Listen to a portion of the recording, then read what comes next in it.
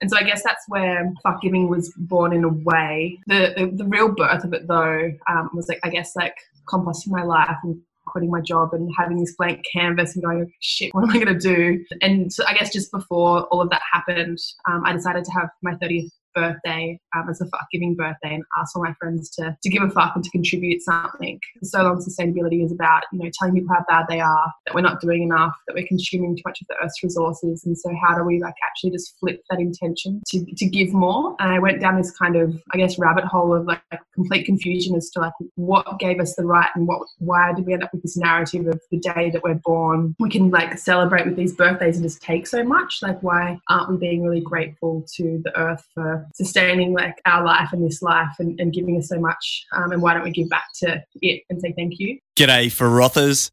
You know those around us who operate at high energy levels? From friends, family, through to the famous. Those who emanate enthusiasm. They inspire you to be better. Their words give you a rush. This rush fires off dopamine right in the middle of your brain's reward centre.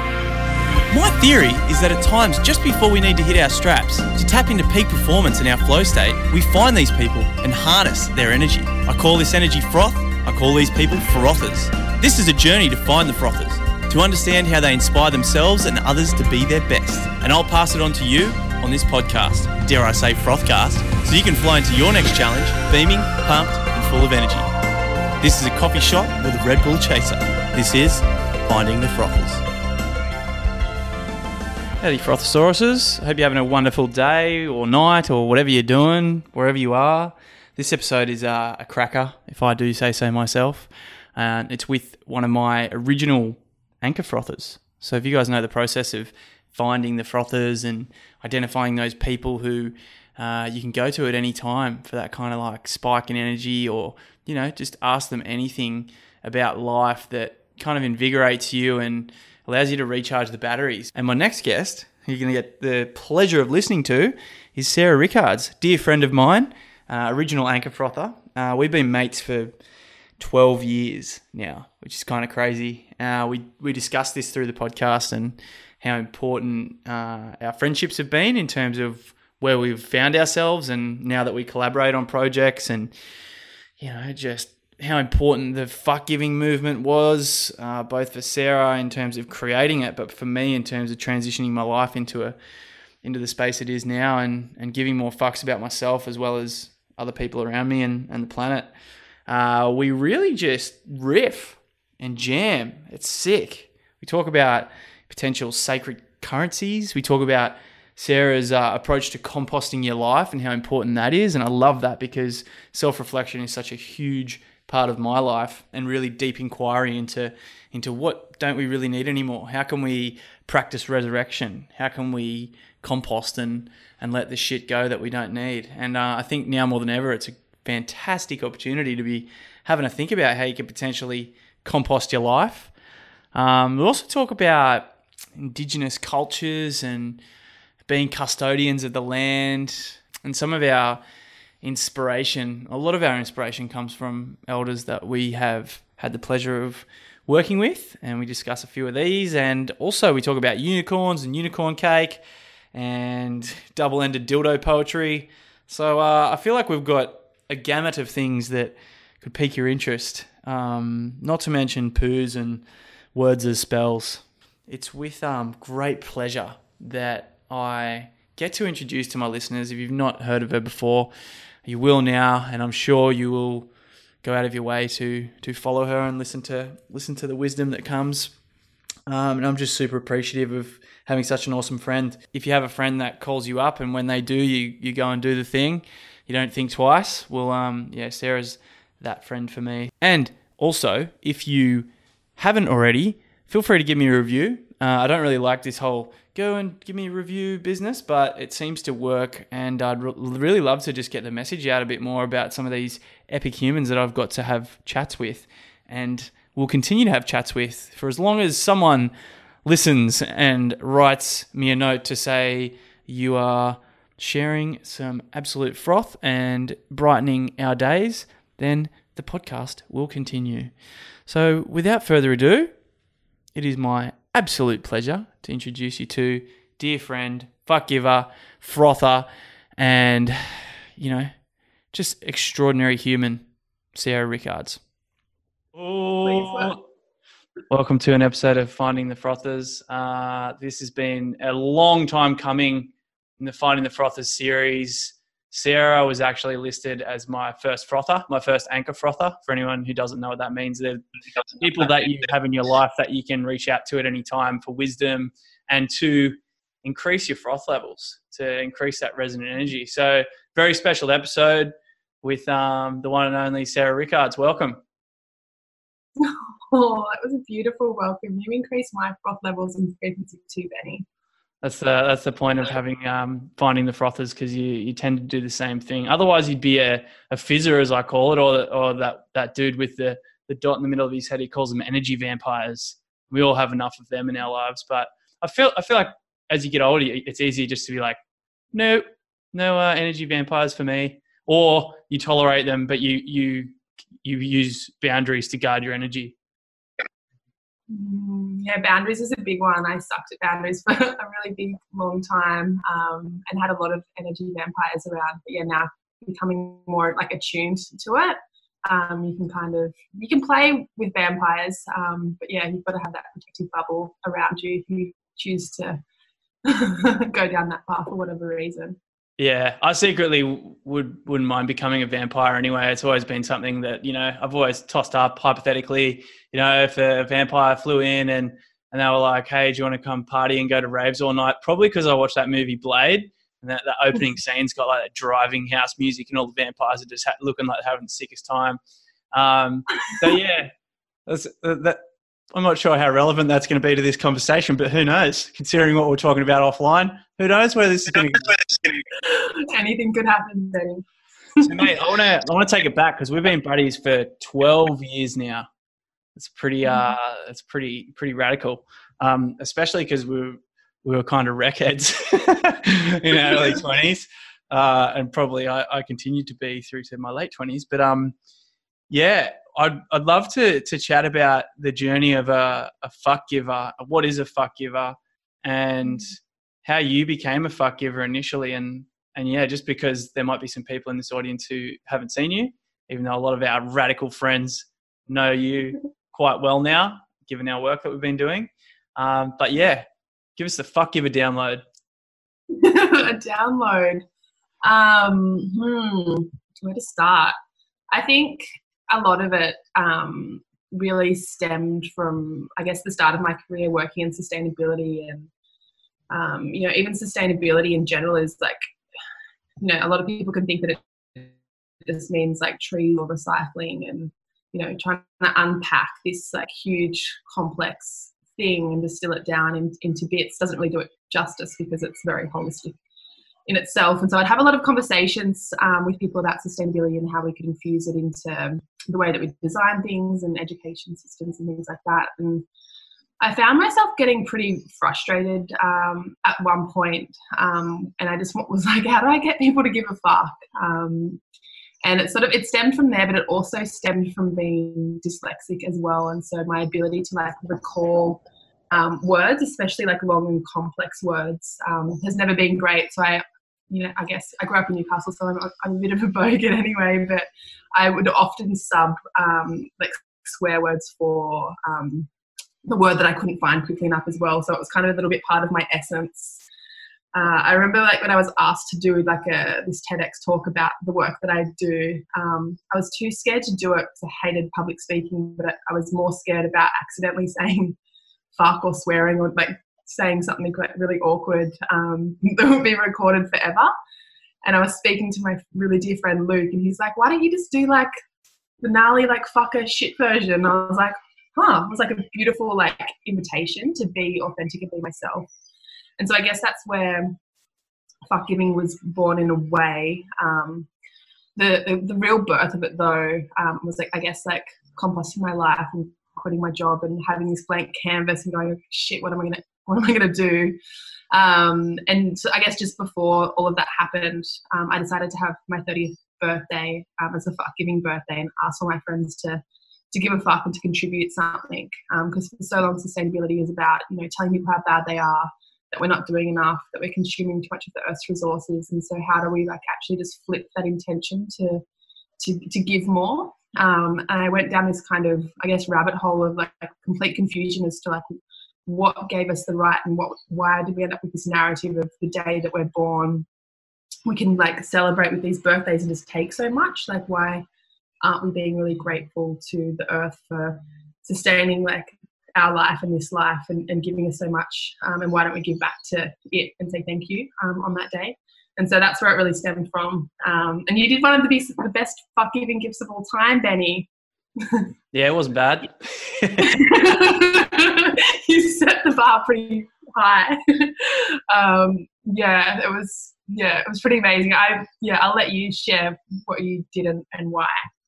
Yeah, so I saw all these inspirational things, and I was kind of working in a job that I really disliked. So maybe this would be pertinent for listeners right now. And I didn't dislike it because of the people. The people were fantastic. Clients, assholes for the most part, and the product didn't work a lot of the time. I was working for a rapidly scaling tech company, and there's teething problems across the board, anything like that. And yeah, I was like, what could be the biggest thing I could do to give a fuck? And I'd started a business called Good Seats, which was taking unsold sporting tickets and allowing people to volunteer for them in local communities. And I was like, well, this isn't really kicking off here. I'm sick of my job. It's coming into another English winter, so I might bounce back to the Australian summer. Not so tough, but that was my fuck giving gift, which was to, fuck off back home to Australia and try and get Good Seats off the ground, which you helped me do, which we had a crack at. Yeah, it went all right, but we're not doing that anymore. I think the part that was missing in that narrative was like, and it's a story that I tell myself anyway, is that you were working also in like sort of like you've got this, you studied advertising and it was like, how do you use those skills like purely for good? And that was like the original intention. So you're definitely doing that in everything that you do now, which is like utterly freaking amazing. And also like totally a beautiful privilege to have as well. There's so many people that are fantastic storytellers and creatives that have to, sell, I don't know, I'm just going to pick something random, baked beans. And maybe they're not super passionate about selling baked beans or, that single-use plastic thing that nobody needs, but is creating these $1 million businesses and things like that. And so how do we just sell the things that the world actually needs? And a lot of the time that isn't really stuff, experiences, and acts of service, I guess. Totally. It's such a great place to come from when people can. We were talking about Jason Silver on our reunion thread the other day, finding the things that are curious and then what you're curious about, and then chucking in the ikigai, and where can you make some corn? Where can you grow some corn, aka cabbage, aka money at the moment. And yeah, what lights you up, what gets you out of bed in the morning. And when you find stuff like that and people to collaborate with like that, that's when you've hit the jackpot. Totally. I was with a friend yesterday and we were talking about like the economy and sacred economics and what could potentially happen from here. And yeah, we got onto like the subject of like what would local currencies be, and could they be like local like dehydrated flowers or like whatever it might be that is like renewable, but like there's only like a certain amount and you like trade it with people in the local economy, but sort of also more broadly around the world, and like just the potential of what all this stuff could look like. So it's I think it's funny to mention cabbage and corn with respect to cash, because it's anything's possible from here. So like what are we creating to that the current system with respect to cash is slightly flawed. Ever so slightly. Yeah. It's it's a great opportunity for us to co-create and co-design what these things look like. And speaking with dear friend Billy Otto about his activism around music, it's like that is such a portal for people to get into and understand activism is through like, you know, banging tunes or pieces of art or poetry or something like that. I want to just whip back around to something you mentioned just before, which is something that I've taken on board, and maybe not done it as a collective, but composting your life. How would you go about composting your life for anyone listening, maybe in that kind of liminal phase at the moment where they've got an opportunity to kind of say thanks to the old ways and hello to the new?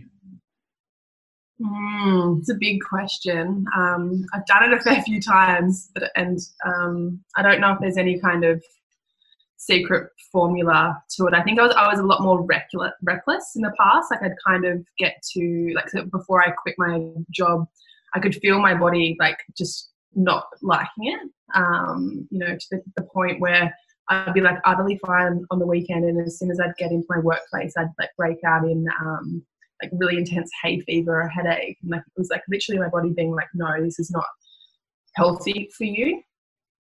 Which was just like really, really curious. So I knew I had to change, and that I couldn't keep doing it because I just couldn't even function in this place anymore. But I had, I guess, kind of like this process, and it used to happen almost like every 3 years, like a cycle, where I'd, you know, maybe like quit my job and break up with my partner and move all at once. I think that I'm maybe a little bit less reactive now, because that can kind of be quite like ungrounding to do all of those things, and then you kind of like, oh, these things that were kind of my things that made me stable, or how I filled my days, and even where I live, and are now shifted. It's nice to have a blank canvas, but yeah, do we need to change all of those things? And I guess what I came back to in that was like, how do I actually just instead of changing all of the external things, how do I do the internal changing and healing that it is required, so I'm not just like running away from myself as well. So I guess in that there's like a real honouring of composting your life and the natural cycles, because, you know, there is a loss when you think about composting or changing your life. And so how do you actually even just acknowledge that grief, and that, yeah, it's like it's a death of something to be able to grow something new. And so we see that in nature all the time. Nature is so, you know, good at that, at like, you know, growing a beautiful tree and fruiting, and then the fruits will fall, and potentially you might eat them, and they might rot at the bottom and then create more nutrients in the soil, and then continue to grow and evolve throughout the seasons. And so, yeah, like it's like, how do you maintain your integrity and your essence while just shedding the things that the old fruits that no longer serve you, as a part of that, and being, yeah, I guess, intentional in how you do that, and yeah, knowing that it's okay to for it to feel pretty hectic as well, because of that lost piece. I think we don't speak a lot about the lost piece. We can sort of like quickly jump into like the optimism of like, yeah, this is really fun, I'm like doing this new thing, but there's the death of the old as well. I'm trying to think of what I was calling it. I was planting trees yesterday, and I was talking about how we were, it was like a burial birth. So we're burying the trees, but we're birthing them at the same time. So how do you hold both of those things at once? Yeah, and that's the burial, and then there's almost a liminal phase in there as well before the seeds pop out, the sprout, as we'd say. The other way that the fruits go back into the earth, I guess, is when we eat them, and then we do poos. That's been a pretty big. It's actually something that was big. I didn't think of Sarah, think of poos, but we always talked about poos. So can you talk me through a little bit of your affinity with poos and why they've been so important? I love talking about poo. It's so funny. Yeah, this is kind of funny, but yeah, I actually remember distinctly having this thing when I like started like dating someone, or there was like whatever, like a bit of like a spark or whatever. I'm like, I'm gonna have to like see if they can handle like talking about like poo with me and how awkward they get, because I just find it so funny. I guess it's like the immature part of me, for one. I guess being a recovering environmental engineer that nearly became a wastewater engineer is another piece. Like, it's really fascinating how, you know, we consume food and then excrete this waste, and then this waste can be completely processed by microbes and then a lot of the time in Australia anyway, it goes back out into the ocean. But I just think that like waste is such an incredible resource. It's not actually waste; we call it waste. It's a resource. And I just love how awkward people get about poo. It's like every single person and most living things poo. And yet, we're not allowed to talk about, poo or, poo or politics, really. We're starting to talk more about politics, but politics. Politics. It should be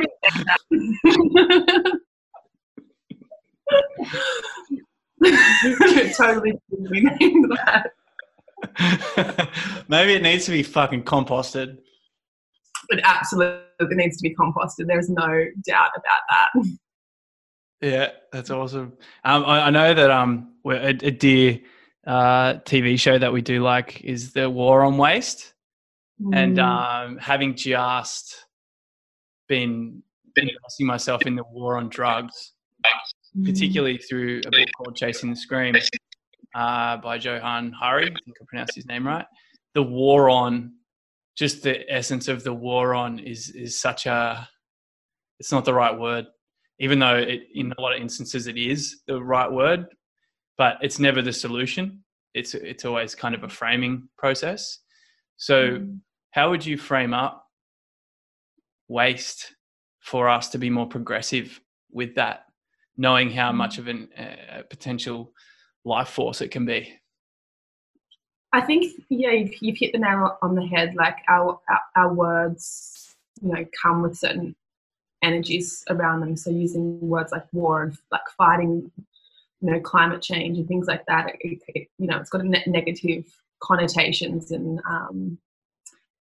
so it's about like how do we create these words and therefore this language to be able to formulate our stories about the things that we do in the world and what our legacy will be because of those things. So like once we're gone, all that'll be left will be,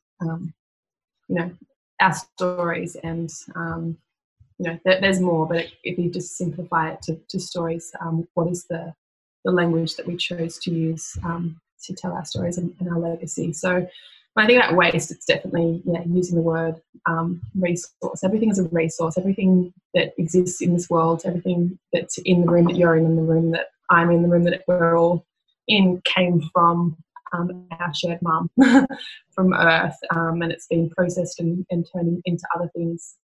And if we really appreciated and respected how sacred each gift is and each thing is, there would be no waste and landfills, I don't think.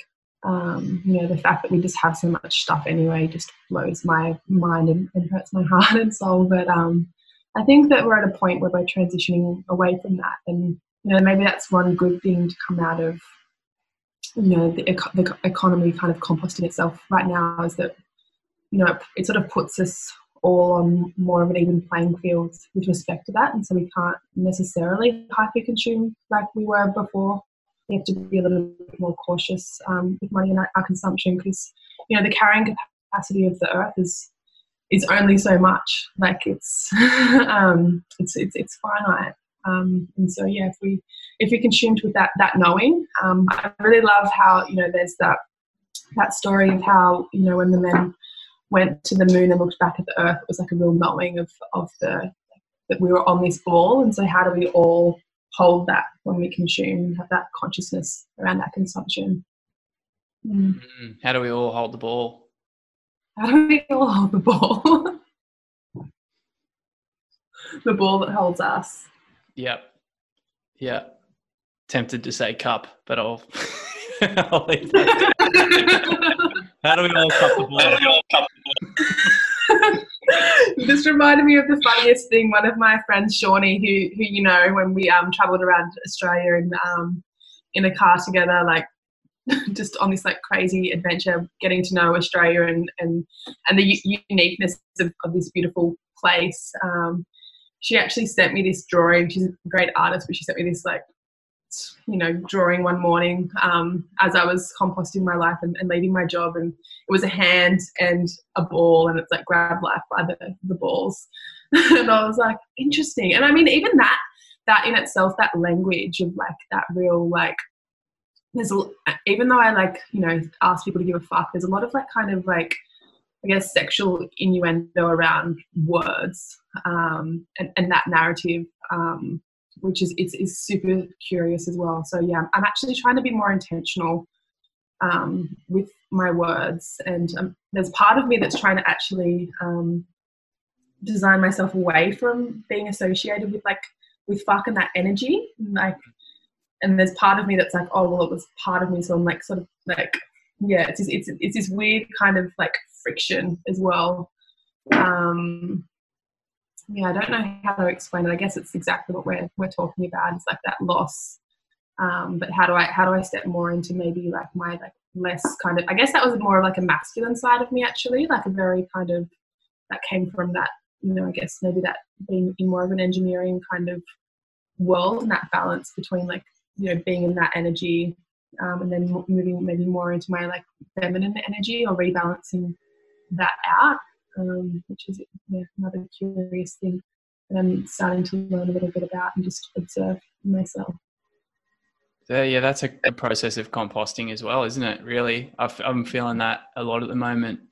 Having worked in like techs and startups and stuff for so long, and marketing, it's all about, you know, who do you serve? Who is your, like, who, which is nice. Serve is a cool term. It's not who do you sell to, but it's always like, you got to narrow it down. And I've always felt like on my website at the moment, it's like, I help entrepreneurs and high achievers. It's like, you fucking wanker. So I've got to change that. Don't get it right now.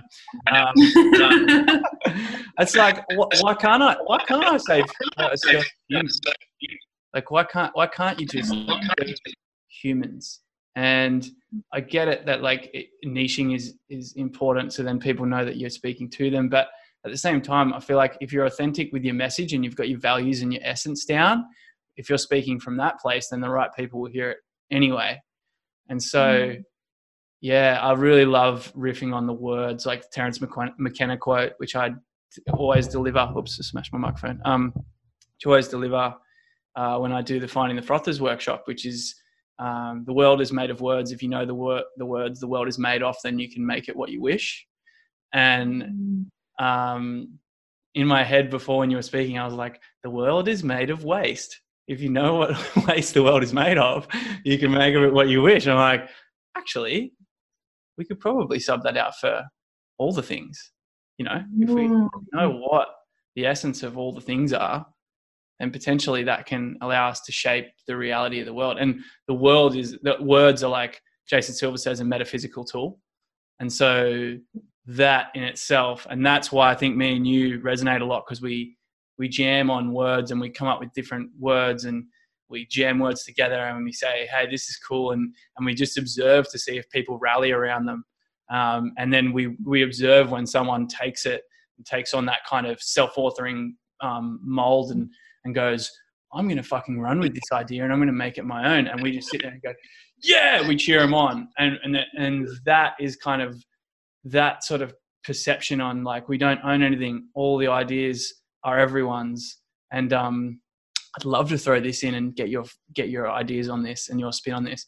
One of my beautiful friends and fellow coaches, Georgia Ellis, I was talking to her the other day, and she said, I was talking about, fuck, I had this idea and then I wanted to do it. And then so I threw it out there and now I'm kind of regretting it. And I was like, shit, there goes heaps of my energy. I'm punching too many holes. We'll talk about clocks in a moment. And she goes, I've got this theory on ideas. And that is that if you're in flow and if you're collaborating with the right people, ideas are just going to continue to come. And it's just a matter of you pick the idea out of the ether, the energy, the quantum field, whatever you want to call it. And if you act on it, and then if you throw it back, it might come back again. And then that could be the quantum field telling you should really do that idea. But you shouldn't feel bad if you let ideas go, because someone's going to find them. It's going to land in someone's heart and they're going to feel it and then they're going to create it. And if you see someone created a business that helped 1 billion people, I'm not going to use the $1 billion unicorn thing because fuck that, old thinking anyway. But if you saw someone create your idea and it helped 1 billion people and you went, fuck yeah. Okay, I didn't get the kudos, but hey, maybe I contributed to that idea in this energy field. I think that's rad. I'd love to hear what your thoughts are on that, because we're always coming up with ideas and triaging like what we go with is so hard, but it seems like the process is getting easier. Totally. I don't know how to answer this. I might be a bit vulnerable and just say some weird stuff, but I love it. I typically do just say weird stuff anyway. But yeah, I've definitely heard that before, and I definitely believe a lot of that. And I think, you know, there's these idea bubbles sort of going around in the world, and we kind of like channel them and feel into, is this right? We might get really excited and like we might like blow up the bubble or the idea or whatever it is, and iterate and evolve it, and then, you know, we might compost it and pass it on, and it continues to evolve. So I absolutely believe that that's a thing. You know, there's studies that have been done that, you know, show different ideas, well, the same idea emerging in different places around the world simultaneously. And so I think that there's this thing that happens where the world is asking us to create things, whatever those things might be, and it's about us being really present and aware to what is the world asking us to do, and how can we be of service to be that channel and that creator and that manifester of the evolution of that idea or that thing, and the world as we know it. And I think that in a way links, and like our ability as humans to be able to communicate, and that's why words are very important. So when these ideas come, like they will be different for everybody. Some people it might be a feeling, might be very visual. You know, my head is kind of like this wild cartoon real life movie, so that's the other thing, like how do I get the words out to paint that picture or that narrative, and then those words in a way, you know, words are kind of like spells if used appropriately, and maybe when they're not used appropriately as well, and we're just sort of aware of them. And I definitely think there's like certain people that have maybe it's like a resonance or something that like Maddie is one of them as well. Like, he's so poetic and he just takes you like on this journey. And there's people that just have these very powerful words with like this mystical spell-like thing. It makes me like really sad actually when I think about like all of the language and words that have been lost with the traditional custodians around the world, but you know, in Australia specifically, you know, like so many different languages, and you know, the song lines that they used to sing throughout Australia to, I guess, give this kind of like, I don't completely understand what the story I've been told is this vibrance, this energy, and singing the country to life through these words and these songs and these spells. And so how do we try to regenerate that, and a knowing of that and the consciousness of that? Something I'm really curious about. So I don't know if this is your question, but that's what comes up for me when you ask me about ideas floating around and what happens to them. That answers the question. I mean, it's not a question that can be really answered, is it? It's more like it's an invitation to see what unfolds in your mind, which probably is a beautiful way to look at any question that you're asked. It's not, you're not there to give the definitive answer because no one knows anyway. I was jamming with our mutual buddy the other day, Dan Kolapski. I might have had too many coffees, so I probably talked his ear off, but probably to do that. And I was saying that, like, and I think I wrote this in our group as well, as kind of, when I'm talking about my group or our group, I'm talking about Reunion and our Rise Up group, which is fucking radical. Check it out, reunion.earth. I'm allowed to plug it. We don't have sponsors. And I was thinking about New Zealand, and I was like, we really are, like, New Zealand's our cool neighbour at the moment, aren't they? They're kind of our cool neighbour for multiple reasons. And Dan was like, yeah, we're like the stupid cousin. I was like, it's kind of true. But I was musing this morning about the haka, right? And I just watched this beautiful documentary on Adam Goodes and what happened with him and why he retired and the booing and stuff. Stan Grant created. Love to get that frother, have a chat with him, and Adam Goodes as well. But I switched back to a memory of, like, the New Zealand haka done by the old boys of rugby. And I think that was before the Maoris were really involved in rugby. Or they were, and it was kind of on the outskirts. And there was the sort of white Caucasian New Zealanders doing the haka, and it was so awkward. It was horrible. It's kind of almost to the point of it being funny. And I was like, but at least they were doing it. You know what I mean? Like at least they're for decades. It's been a true part of their history that's been embraced. And I was like, that's just another level that we could.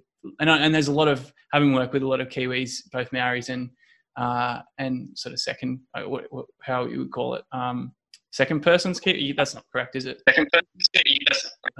But there's a lot of hurt there still. There's obviously a lot of hurt from their colonisation, but they just seem to have integrated, and that's maybe not the word either, but like they come to the party together. I guess that's what reunion's about, is coming to the party together. So yeah, and I know you've done a lot of work with Indigenous elders. We're very grateful that we've had those guys come in, Uncle Lex, and I'd love for you to talk about custodianship and the land that you've become a custodian of in Tasmania, because that was a new concept for me. And so yeah, I'd love for you to share that if you feel called. Yeah, of course. I might just quickly loop back to Adam Goodes, because it's a very beautiful documentary, the Australian Story, I think it's called. I actually recently watched it as well, because I somehow ended up on a panel with him a few weeks ago, which was really curious, because it was for the launch of another documentary called In My Blood It Runs, which is another really beautiful story of an Indigenous healer who's like this young boy, and he's kind of navigating, being this young Indigenous boy, but having this kind of, I guess it's like a custodianship of this gift, this very powerful gift. And I ended up on the panel with him and the young boy and his grandmother, and the documentary maker, and I'm sitting there in this room full of, like, there was a few hundred people there, and just, I was like, I could feel my body like sort of shaking and like reverberating, just like I'm this like white person on this panel, like fuck. And yeah, when it was my turn to say something, I was like, what could I possibly say that would have any meaning, and just trying to trust in, like, not preparing something as well, like just listening to what the other panelists were saying, and just trusting that channel of whatever needed to come out would come out in that moment. And so I ended up like with the microphone. I'm like, shit, what am I going to say? And what came out was, something that I don't think I'd ever said before, really. But some of it I had, but it was about the kind of intent, or the I guess the thread of it. I won't be able to completely distill it right now, but it was about, like, how do I think I said I'm a white person trying to figure out how to use my privilege to create the space for the healing that needs to occur in this country. And I spend a lot of my time and energy focusing and working in climate change and sustainability. And even if we solve all of these problems, these huge problems, without addressing this and without healing this as a country, we'll never really solve those problems, because we'll just be a country that's still in trauma. And so in a big way, I think that links to this custodianship of this land in Tasmania, because I really struggled with the process of, like, buying land, and I just, like, I've always just thought it's so horrific that we're buying this land that we don't even own, and we come and we put our fences up and all of the things that have happened here. And it really had me kind of in this knot. And but I knew it was this very strong calling to be in this place. I was invited down there after we ran the Vote for the Planet campaign together, and I was totally cooked. It was an amazing campaign that we did, and so much fun. But I kind of frothed too hard and burnt myself out, and I needed to heal and recharge, and I guess like disconnect from the place that I was in to be able to do that. And I ended up in this like incredible place where this man called Peter Adams, he went to on the advice of one of his students actually, and then one of my, I don't want to call him a student, but one of the people that was in the program that I facilitated, Andrew Bacchioni, we call him the doctor, he gave me the prescription to go down there. Yeah, like so Peter had, spent all of these years planting, over decades, over 9,000 trees, listening to the landscape, asking it what it wanted to evolve back into, because it had it been to sheep farmers, and then the land had been kind of destroyed, decimated, was arid. And so he's regenerated it with all of these natural native trees. And so, yeah, as part of it, like as soon as I was this deep knowing that I was home, but it was also really scary because it's like Tasmania, and it's not just the capital city. It's an hour and a half out of Hobart, and it literally faces Antarctica. It's like, it feels like the end of the world. And yeah, I totally just knew that I was going to end up here, because I actually had done this exercise maybe a year before around like the life that it was called How to Design a Life, the life that you would like to be in 10 years time, and it's super simple. It's created by this lady, Debbie Millen, I think her name is, and she'd been doing it with students for over a decade. And these students were coming back and saying, shit, that thing that you facilitated us through became real.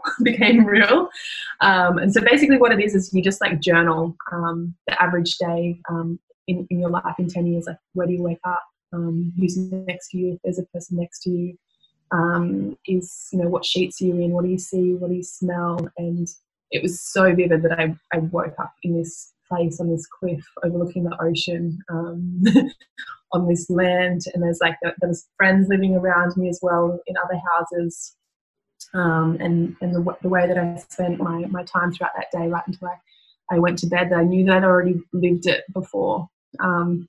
And part of me wanted to fight it because I didn't want to own land, I didn't want a mortgage or all of those things, but I knew that it would, like those ideal bubbles that come back around. I was like, I knew that it would come back around, but it would maybe be harder or different. And so if I pushed against it too hard, that it would be out of alignment. And so, yeah, that's what happened. And now with the changing context of what's happened with COVID, and I'm really thinking about how do I not use this land, but how do I work with this land and the traditional custodians in Australia and in Tasmania, the Palawa people, to create like a healing centre, a healing hospital for post-corona.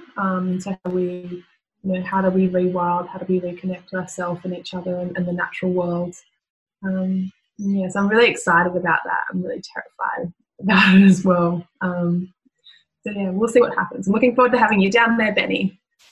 Yeah, I'm stoked. Yeah, that's something I'm being like massively called to as well, is like, how can I live mobile? I've lived in vans a couple of times, but not so much in a van, looking at like tiny homes on wheels and stuff like that. It's like coming up to my lease being over, and it's like, well, where can I be? How can I be anywhere? How can I, that's always been something that, like, I've always hated that question. Hate's a strong word, but like, where is your favorite place in the world?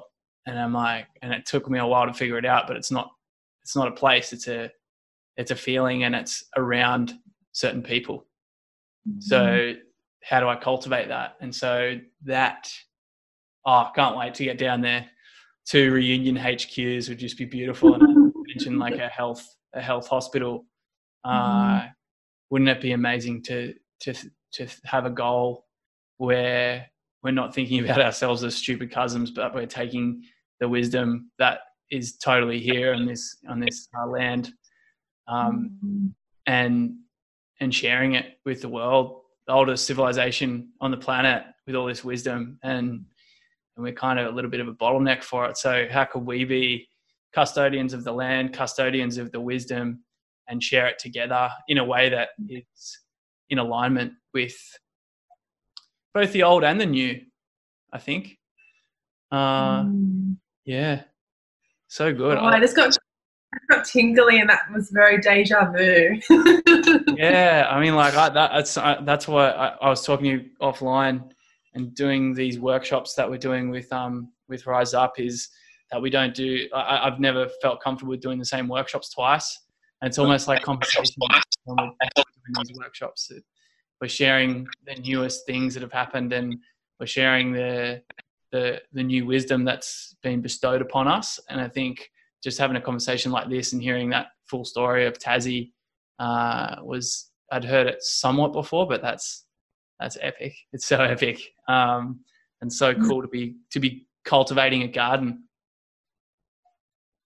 Come play in the garden bed. Come and put your tiny house down there. Yeah, I don't know. I think I look at those things, and then I'm also like, I kind of like walking around my flat up the road from the beach, but but I also like feeling like I'm free, and so it'll be a playoff. It'll be a payoff, and nothing's forever. That's the other thing that I think people need to time to shake up that thought. It's like, just because your dad did that job and now you've got that job doesn't mean that you have to keep doing it and get your son to do that job, or it's all up for grabs now.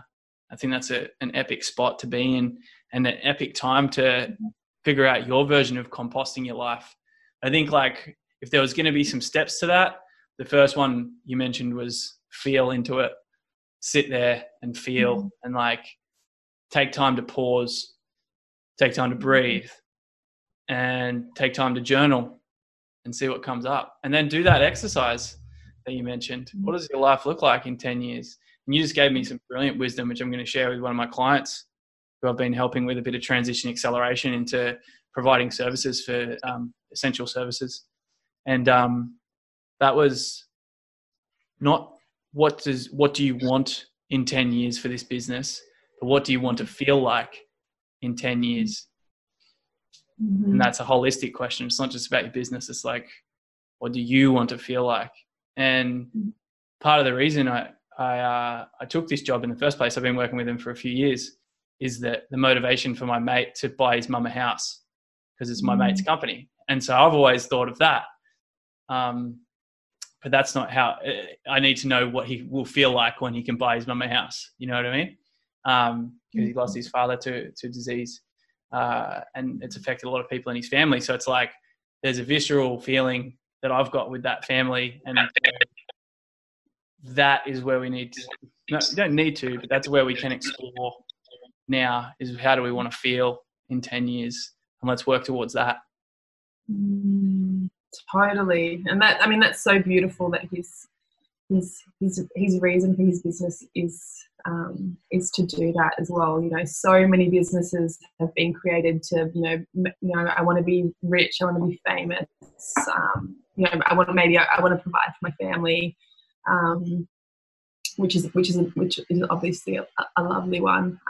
But yeah, why are we creating these businesses, and why do we want to grow this corn, this cabbage, this cash, and where are we then being the channel of that for? And but also, how do we ask the questions up front of, like, how do we want to feel? Like, is he going to feel like he's provided that protection and security and safety for his mum, or is he or she? I think you said he, right? Yeah, and how do we ask those questions up front? I'm sure you've had an experience like this where you like idolize something and you think you really want it, and then you get it and you're like, and you like keep you're like onto the next thing, and it's like it didn't meet your expectations, like it didn't meet the froth, because you built it up too much, or maybe you just did it out of alignment and out of integrity. And so just slowing the fuck down to feel into your reasoning and your alignment, I think is something so important for us to be doing right now. when I did my newest clock, I wrote next to it something like "Be still and listen deeply." So yeah, I'm trying to do that as opposed to my normal MO of doing all the things and always being in flow. You've said this to me for a number of years now, is that I need to learn how to be a steady ripper. And what came out at New Kind 2 years ago was like, how do you ebb and flow, and that flow cycle. Now we understand more about it, is that there is kind of that recovery phase, and that is that ebb that we need to remember to be in as well, because flow is very frothy and very addictive, and we want to be there all the time, but it's as far as I know, it's not sustainable to be there all the time. Holy shit. What's the opposite of ebb? Flow. Yeah, and what's the literal opposite of ebb if you flipped it on its head? Like if you flip the letters. I'm dyslexic, my brain can't do it. I think it's B. B. Yeah. Become whole. That's a reference to marijuana, by the way. It's a reference to being with marijuana cookies. So yeah, I think you've just upgraded my workshop on Wednesday. What's the opposite of ebb? That's recovery. That's release. It's just go and be somewhere and release all that kind of the gnarliness of the study or whatever you're trying to achieve. Oh yeah, how funny is it? I've got a Beamer in the garage at the moment.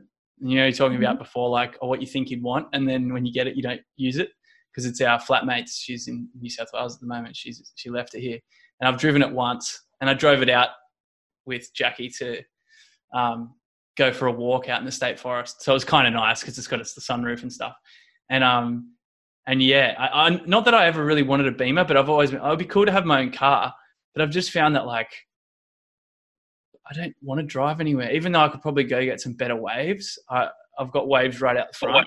And I love being able to just to walk outside, walk down to my beach with my surfboard, get in the waves, even if they're a little bit smaller than 10 k's down the road, and just walk home. And that's what I really value. Even though I like to joke and say, just go take the Beamer for a spin. Jackie's like, because her car's Red Nut, and this is a Toyota Yaris, I think. She'll be pissed off if I didn't know. But yeah, so I'm like, let's go take the Beamer. And she's like, you don't care about Red Nut. It's kind of funny. Funny to play. Red Nut. It's so funny that you say that. I actually just sold my car last week. I don't know, time's gone extra bendy. And I was like, I've been wanting to do it for like a really long time. Actually, almost, and multiple things have happened, whether I've got like this contract where I need a car to be able to, or I've told myself a story that I need a car. But I don't travel that much anymore in like my early days when I was younger, like around the world, and then just in a car. And I feel more and more like being in a place and being connected to a place. So yeah, it felt super nice. Like that was like a composting moment of putting the need to like own a car. When I first kind of channeled that knowing of this needs to happen, I was like, oh, but I don't I don't want to like not have my car. And like cars are so linked to freedom, and I guess there's like freedom, but also the word I'm looking for is, this might not be the right word, so I might need to help me, but it's like there's a prestige. So you think about like a BMW or a fancy car, it's like a way of saying, like I'm an upstanding citizen who can afford this thing. And that's utter fucking bullshit. Like that's a story that we've had for not very long. Before that, maybe Thank you, marketing. Thank you, marketing, right? Before that, we would have had like, we would have obviously walked, and then, for some people they would ride horses, and, was it about like the care that you took for your horse or your camel? I'm not even sure how I feel about riding animals at this point in time. Anyway, but yeah, it's such a new story, and I've been watching a bit of news lately. I didn't watch TV or the news for so long, but obviously with all this stuff happening and I guess trying to keep across some of the politics of it, they were saying that, you know, people driving their cars has just gone, like, obviously way down because we're in lockdown, but there's kind of like this moment of transition where will we even own cars, and will this actually allow us to realise that the average car already was only being used for 1 hour of the 24-hour cycle, and so will it just mean that there is more car sharing? That's exciting. How do we share the resources? We don't all need to own a car. It's like such a silly story. And even I think, and I don't know whether this would ever happen, but wouldn't it be great if you could only go on one overseas holiday a year, and there had to be a purpose for it, not just cause, like, especially in Europe, and like I was a bit guilty of this every now. You just pop off over to Spain, you just pop off over to, and it's easy, but it's like far out. There's such a detriment to the planet, and I get it. Being in Australia, you go for a while, and you might hop around and stuff when you get there, but it's like, you know how we were joking. I saw a post talking about the bailing out the plane companies all around the world, a lot of the governments. It's like billions of dollars, and they're just like, just let them go, like far out. I know, let's find jobs for the workers, but it's not as simple as that. It's not as clean cut. But someone said in the thread, it was like, you know, we did travel places before we had planes as well. You know, we did. It's just we had to do more. Yeah, we could sail. And like we were saying, like, how cool would it be to have a sailing fleet that went from up here, like North Bondi, aka Byron, down to well, let's say Brisbane. This is probably a bit more practical, like Brisbane down to Sydney, and then Sydney down to Melbourne. And then so if people needed to get down there, they'd go down there. And like I've done when I was working for a company in London, I had to come over and spend 3 weeks in Sydney. And then we ran the whole account to these multinational, you know, big banks and all that kind of stuff. Didn't love the work, but from over there, I didn't need to fly down to say hello. It was all done via video anyway, and we're already doing that before this. So if you need to go down, get on the reunion ferry or whatever we'll call it. Let's get a sailboat. Interestingly, I think me and Maddie kind of worked on this like a few years ago, and it's something that keeps on dropping in for me. And it was with this amazing Frenchman called Christophe, and he was very he spoke in kind of like these sounds a lot of the time. It was beautiful to see, and he had this dream of restoring this sailboat and sailing it around the world, sharing stories around regenerative practices and biomimicry. And so you would contribute to the local place, but you would also, there would be like this reciprocal relationship where they would actually teach you, you know, their ancient wisdom or their place-based, you know, cultural practices that they were doing that might be more innovative or whatever it might have been in terms of that knowledge transfer. And the reason why it was on a boat was because it also was a bit piratey, is because it was like the boat is kind of like our only way of really understanding that we live on this finite resource. It's our only way of holding the ball and being on the ball. And so, you know, we all can't have that experience of looking back onto the earth and seeing it as a ball. But if you're on a boat and you're out at sea and you're detached from, you know, land and the shops, you know, how do you have enough food and be really mindful of the food that you have, not taking, you know, too much and having food go off, and how do you potentially maybe grow some food and catch fish and really model that kind of existence of not taking more than you give, and being on that boat and actually just having to flow. I think that's such a curious thing. It's like you don't know when you're going to get somewhere because you're also dependent on the weather and the wind, and what's happening around you. So yeah, I look forward to that idea continuing to evolve and manifest into the future, for sure. You'd only need to do it once, wouldn't you? Just need it once. Yeah, just to see if it worked and how it worked. Mm-hmm. Maybe twice. Maybe twice. Yeah, so anyway, he's been restoring this boat for the past like four years, I think. It's It's called The Chandelier. It's beautiful. So yeah, I look forward to seeing The Chandelier going on its first adventure. Let's tee it up. Let's tee it up for sure. Mm-hmm. Mate, this has been a radical conversation. As always, we always have good jams. Could talk forever. That's when you know you got a good buddy. That's when you know you found a good frother. Is there? I don't know. That's kind of like the usual way. How do you contact Sarah? Oh, maybe there's a. How can you write a letter to Sarah to say how appreciative you are? How appreciative. So sorry, I'll give some context. You know Michelle, when we went and did that talk on the panel. So our beautiful friend Michelle Sutherland, also a frother who's been on the podcast. We went and talked on a panel. Instead of like sending us just a thank you note or whatever, she got all the people within the workshop to sit, and there was 150 people to write on a piece of paper about like why they were grateful for us turning up and the wisdom that we shared. In inverted commas, I don't want to be a wanker and keep saying that we deliver wisdom everywhere we go, but the words that we shared. And so we got this package like a couple of weeks later, like just an envelope with all these. And how often do you ever get like 50 or 60 pieces of paper that just say you're awesome? It's like, it's actually really nice, isn't it? It's like, it's a little bit stroke of the ego, but it's just nice to know that people appreciate you. And it was nicer than just, a bunch of Facebook comments or whatever. It was tangible. So if you want to connect with Sarah, I'm going to let her tell you how you can do that. But if you also really want to connect with Sarah, we'll figure out how you could potentially write her a letter and send it.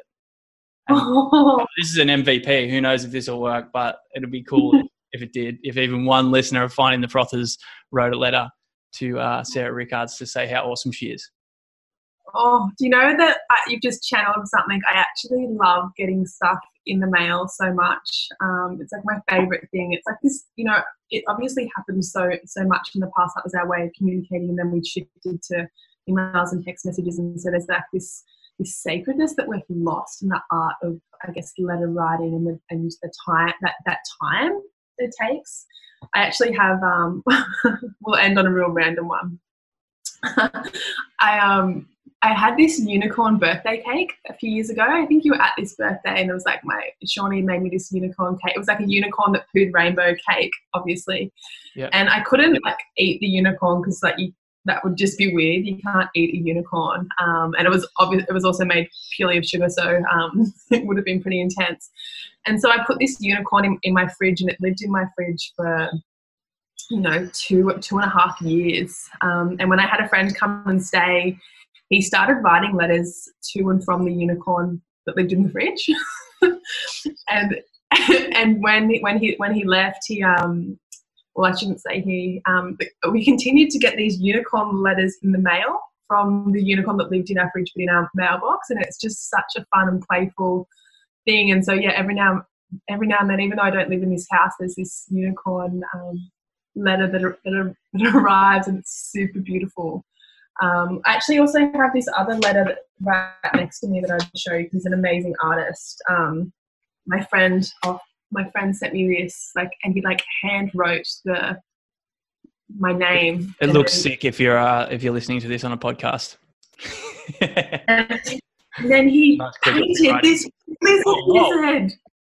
Yeah, and so he sent me a lizard wizard in the mail. So yeah, I love getting things in the mail, and especially when I live in Tasmania, I don't even know if I have a mailbox, but I'd love to get something in the mail that just says hello. Yeah, let's work it out. Maybe your parents probably wouldn't like us giving you the address on the podcast, but maybe we'll just check in with them first. And also, just like to say, I do remember that party. I delivered a bespoke poem using a double-ended dildo as a microphone.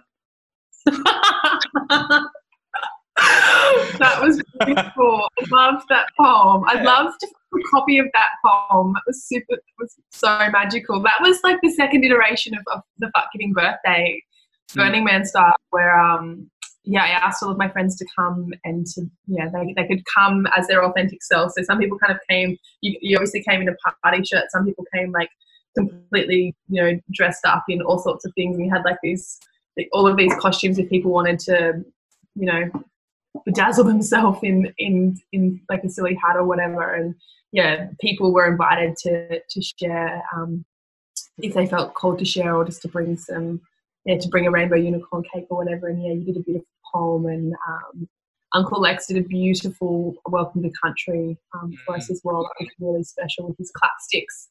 Mm-hmm.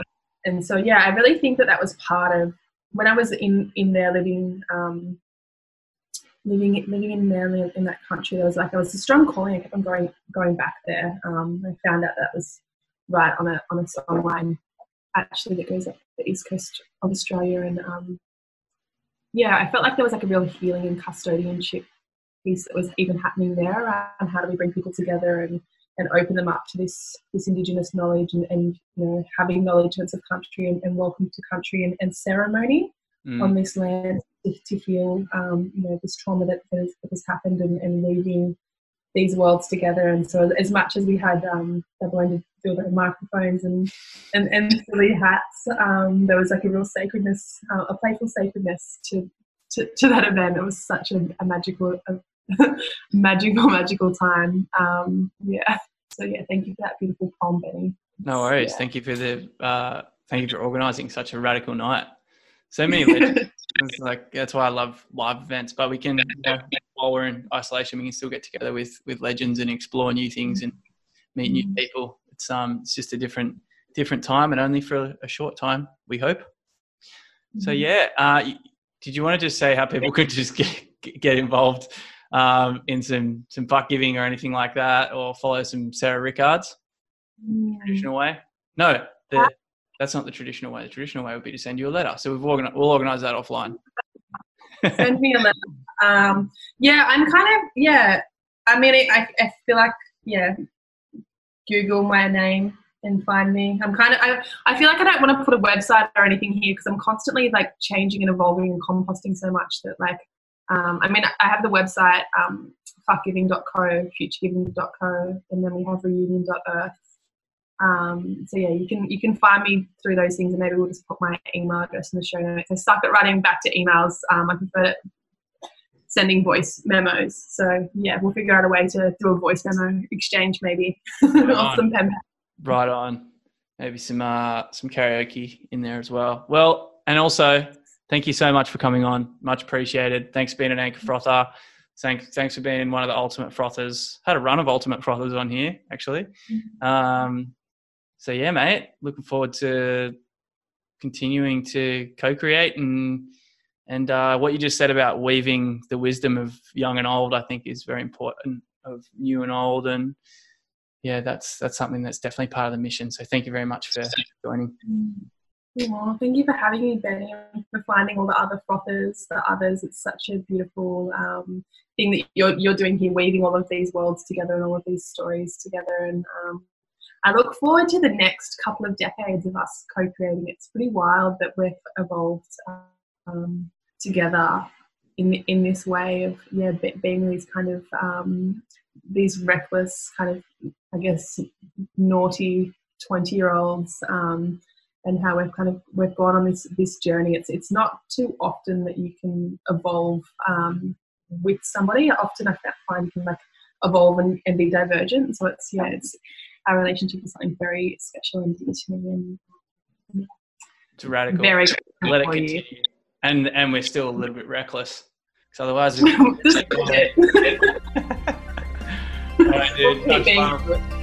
keep going. Much love. Woo! Quick one, guys. To keep this show afloat, feel free to subscribe and share the love. Maybe even leave a cheeky comment review. That'd be awesome. You can find the show notes on my website at bennywallington.com. And finally, this episode was sponsored by my grandma, Joyce Reichel, who passed away last year from dementia. She was one of the original frothers and would talk to anyone on the bus, train or wherever and generously impart her energy and wisdom. So if you see an elderly person who is looking for someone to froth with, go and hang out with them. They've got the best stories. Also a huge shout out to our producer Lily Haynes for bringing this to life, and Billy Otto, who created that beautiful introduction in true Billy Otto style. Also, my buddies in Australia and the UK who have been super generous in swinging me feedback. In a way, all of you guys are sponsoring me with your time. Love to the guests, past and future, and also to you guys for listening. Ciao for now. You!